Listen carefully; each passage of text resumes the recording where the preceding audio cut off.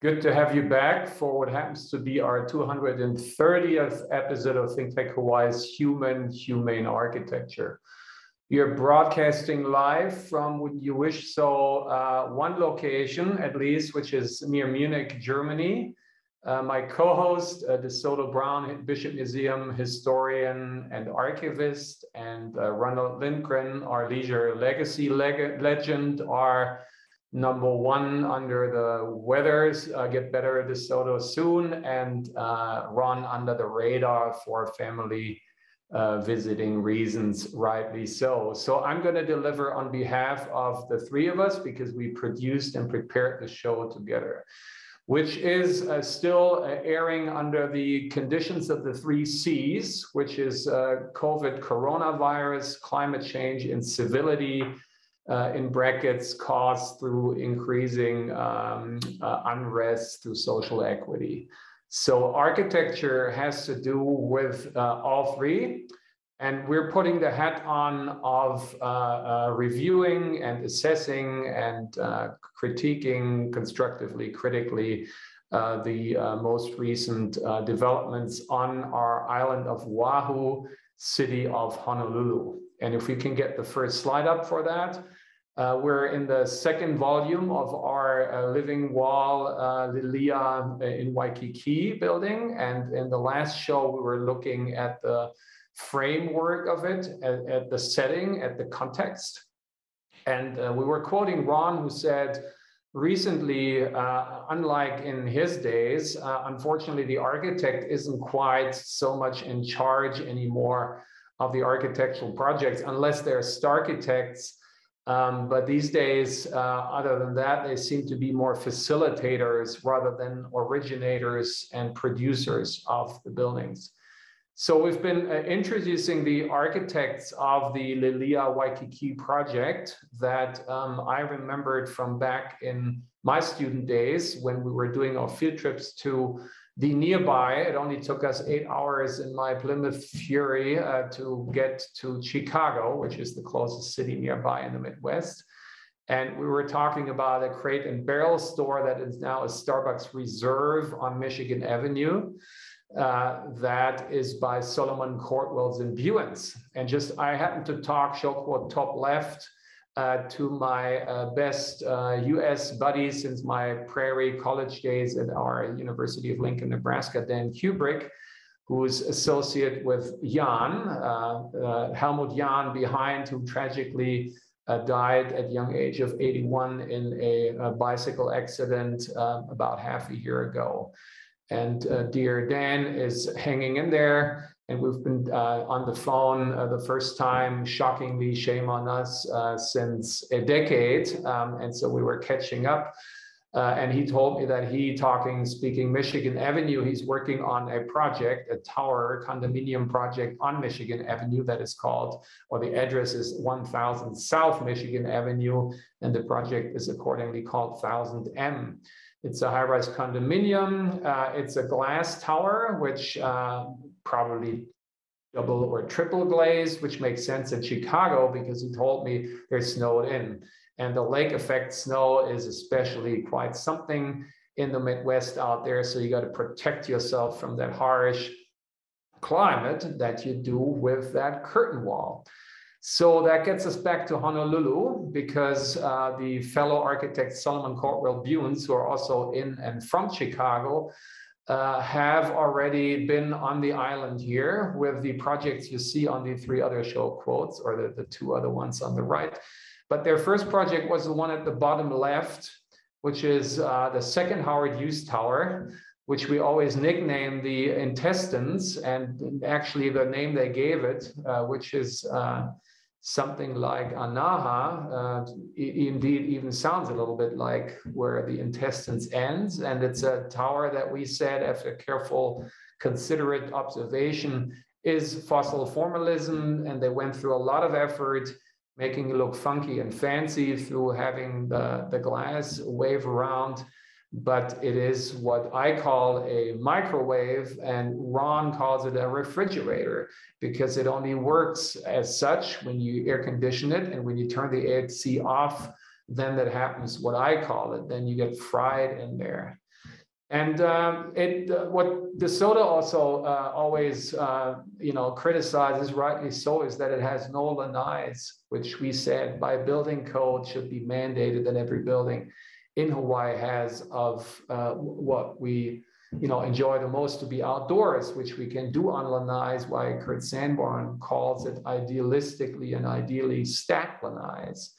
And wouldn't you wish so? Then maybe, since the architects haven't done that, they might be not considered anymore on the island, but that is not the case, because on the right side, you see their recently proposed development. That's the one where the Richard Meyer project got pulled. And now Solomon Courtwell Buins kick in again with a tower that we were shocked because, again, no lanais again, and just a refrigerated or microwave glass box. What makes it a little worse from DeSoto side is they named it after Victoria Ward, and they called it the Ward Place, and referring to the show with Richard Lowe from back in the days, who had worked with Steve Owl on towers that tribute to the legacy of Victoria Ward. This tower does not so much.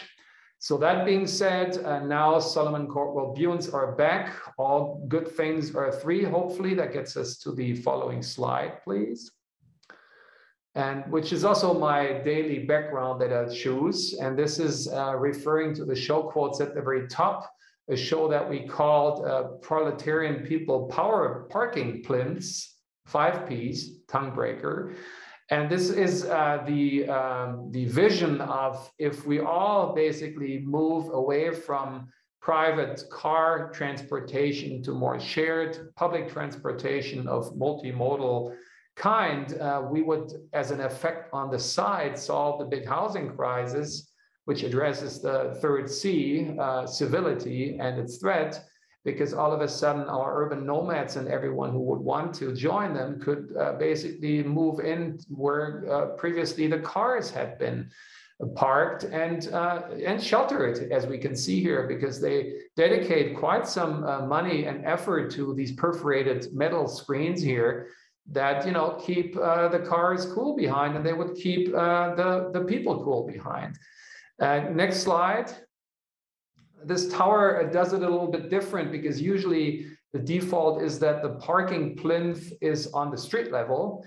Here it is elevated, pulled above it, and on the ground floor you see something that developers really pride themselves for, although it's not something new. It's been around since the good old European people, us, settled in America and came with a wagon train to stop and build their little towns, and the person running the saloon downstairs lived upstairs. And we call this mixed use. You don't do just one thing in your building, you do multiple things, in this case, two things.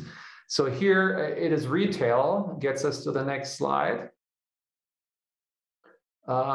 This has all been documented by us by the end of the last year. You see me here on my post-fossil vehicle, my bicycle, my Burger Bell, stopping by. You can see the building primarily under construction, close to completion.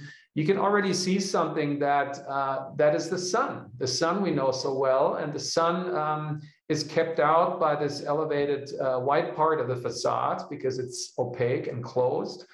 But the glass behind that had just been recently installed, only gets shaded by that little overhang upstairs, and the rest of the glass gets heated up. So we might have another microwave problem that we can only solve on the expense of petroleum by refrigerating it.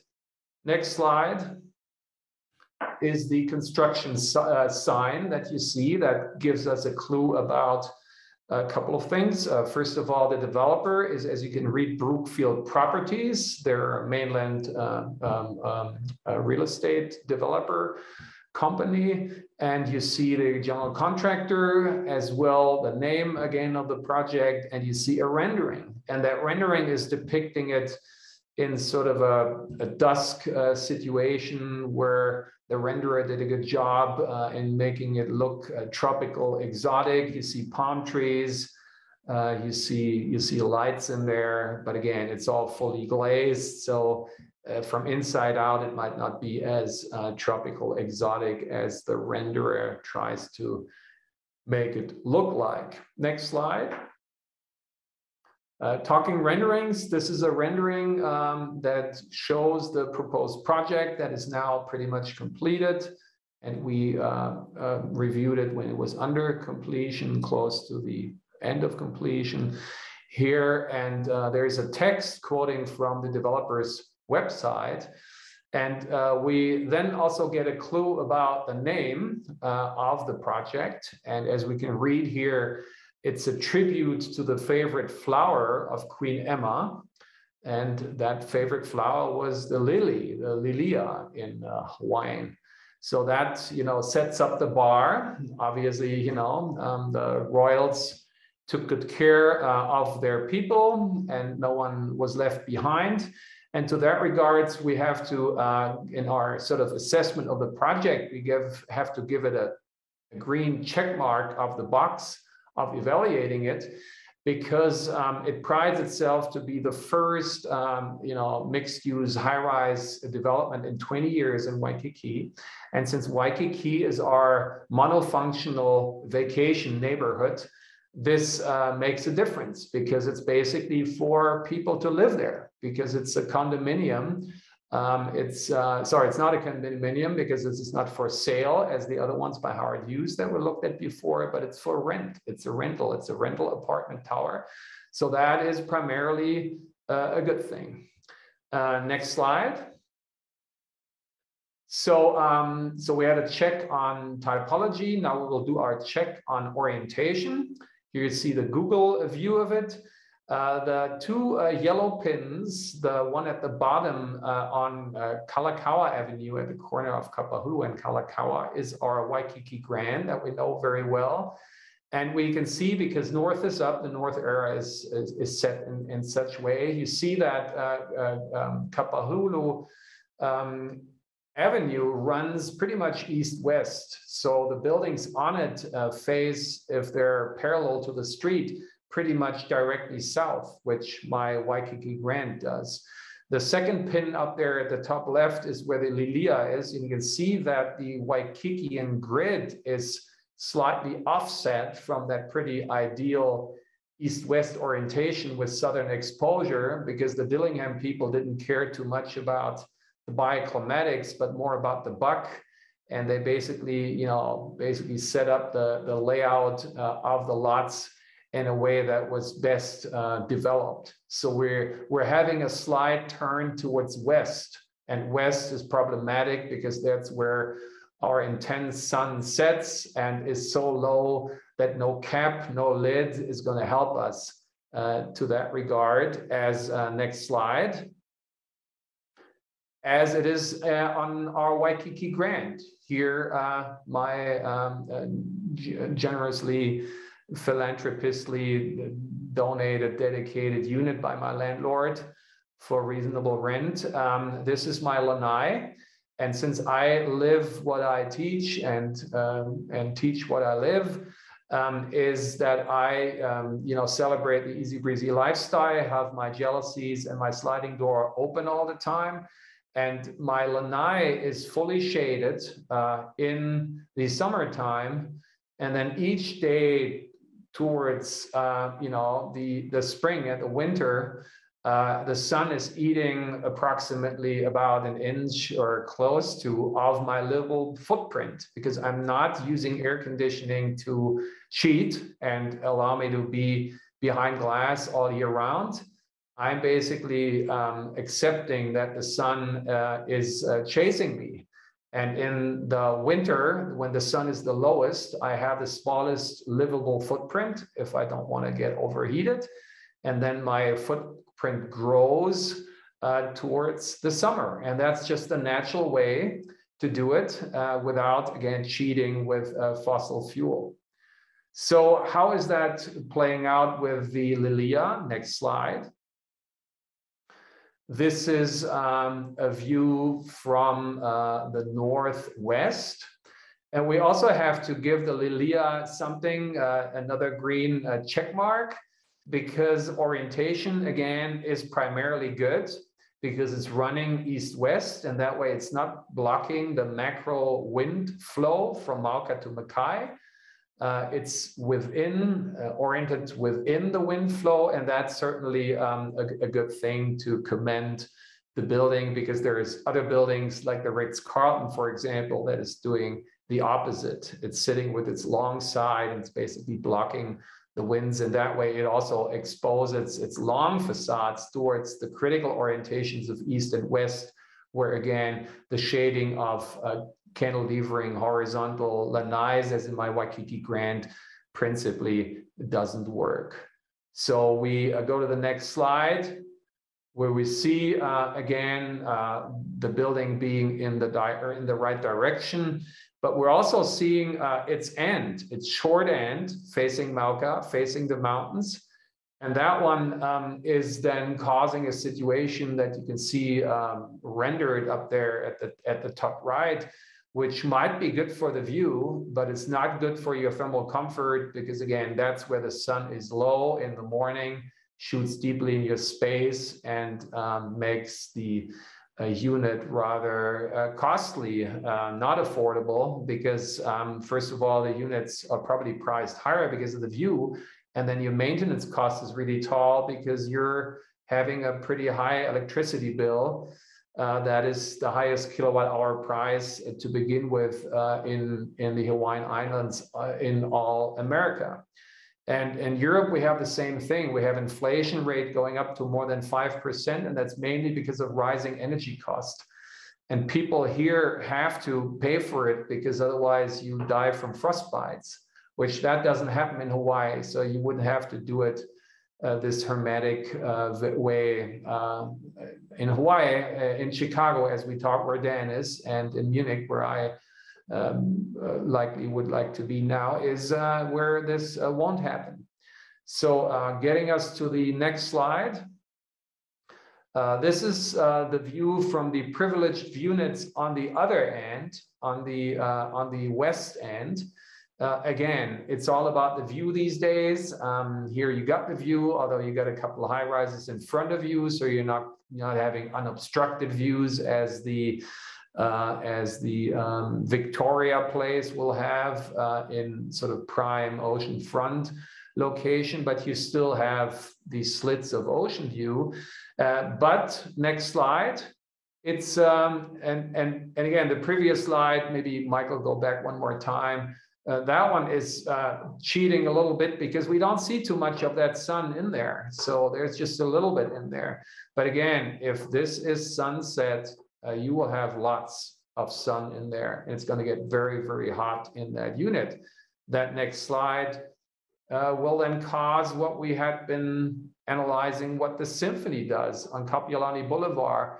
The show quote top right is what would give you a sunburn if you wouldn't hide behind your glass and have the AC blasting.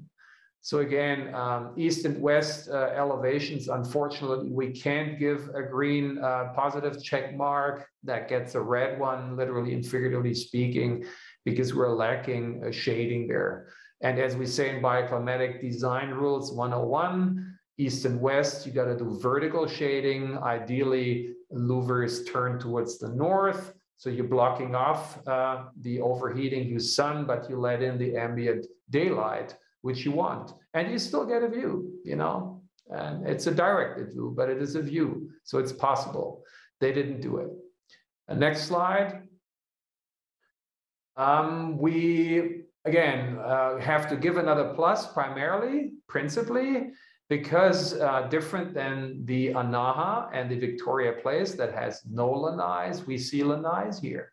And that's sort of interesting, because the two Howard Hughes projects are very exclusive. They're for sale, they're condos, and they're high end. So the rich people don't get lanais, sorry for them. And here, the little bit more little people, which at least was the ambition of the project, they're more privileged, because they get something that we would think, is something that gets close to lanais. This sort of zigzagging way that they gave it reminds us of the very top left, a show quote from Munich's most interesting and fascinating student dormitory. Quoting in the middle at the top from their website, and playing off heavily of that name branding and the lilia and how it blossoms in this beautiful violet kind of color. This is what top right this dormitory has in real, because there's actually this vine crawling up on it, this creeper vine, as de Soto taught us.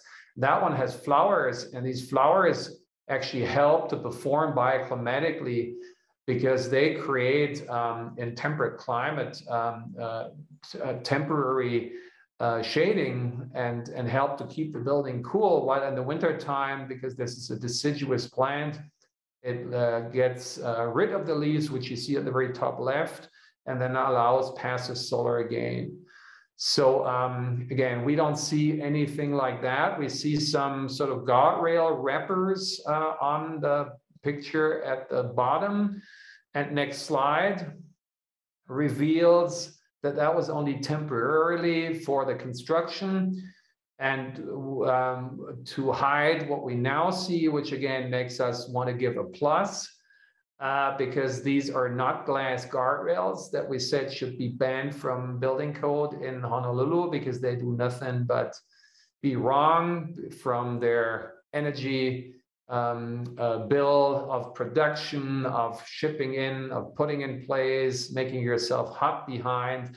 All these things make glass guardrails something that we continuously say we don't want. So the developer here did it differently, and he defaulted back to the good old vertical guardrail that basically allows breathability, also doesn't, get, when it gets dirty, it doesn't obstruct the view. So it's basically just the better way, the better version to do it. But if we look closer at the lanais, we want to reference back to the sibling project. Gets us to the next slide, please.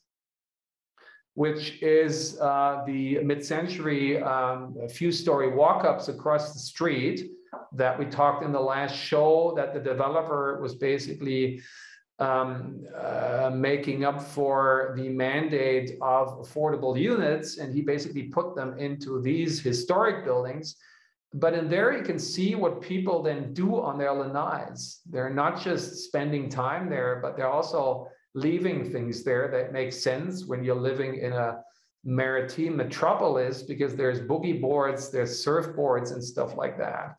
And while that basically is okay and is a nice sort of an occupational decor, a performative ornament, you can say, imagine you do this in the high rise where winds are sometimes pretty high. So I'm not sure if especially the light boogie boards wouldn't just basically fly away from your lanai space, that then makes you question if to what degree the term lanai actually applies. And so next slide. Next slide is a reference to a project of ours on the other side of the world in temperate climate, where we were affording lanais as well. But you see the lanais are significantly deeper. They're about like 3, 4, up to 5 feet. We have the glass guardrail because we need them, because we only have few months in the year where it's really warm outside. The other times it's rather not. And so we enjoy being a little bit warmer behind glass guardrails.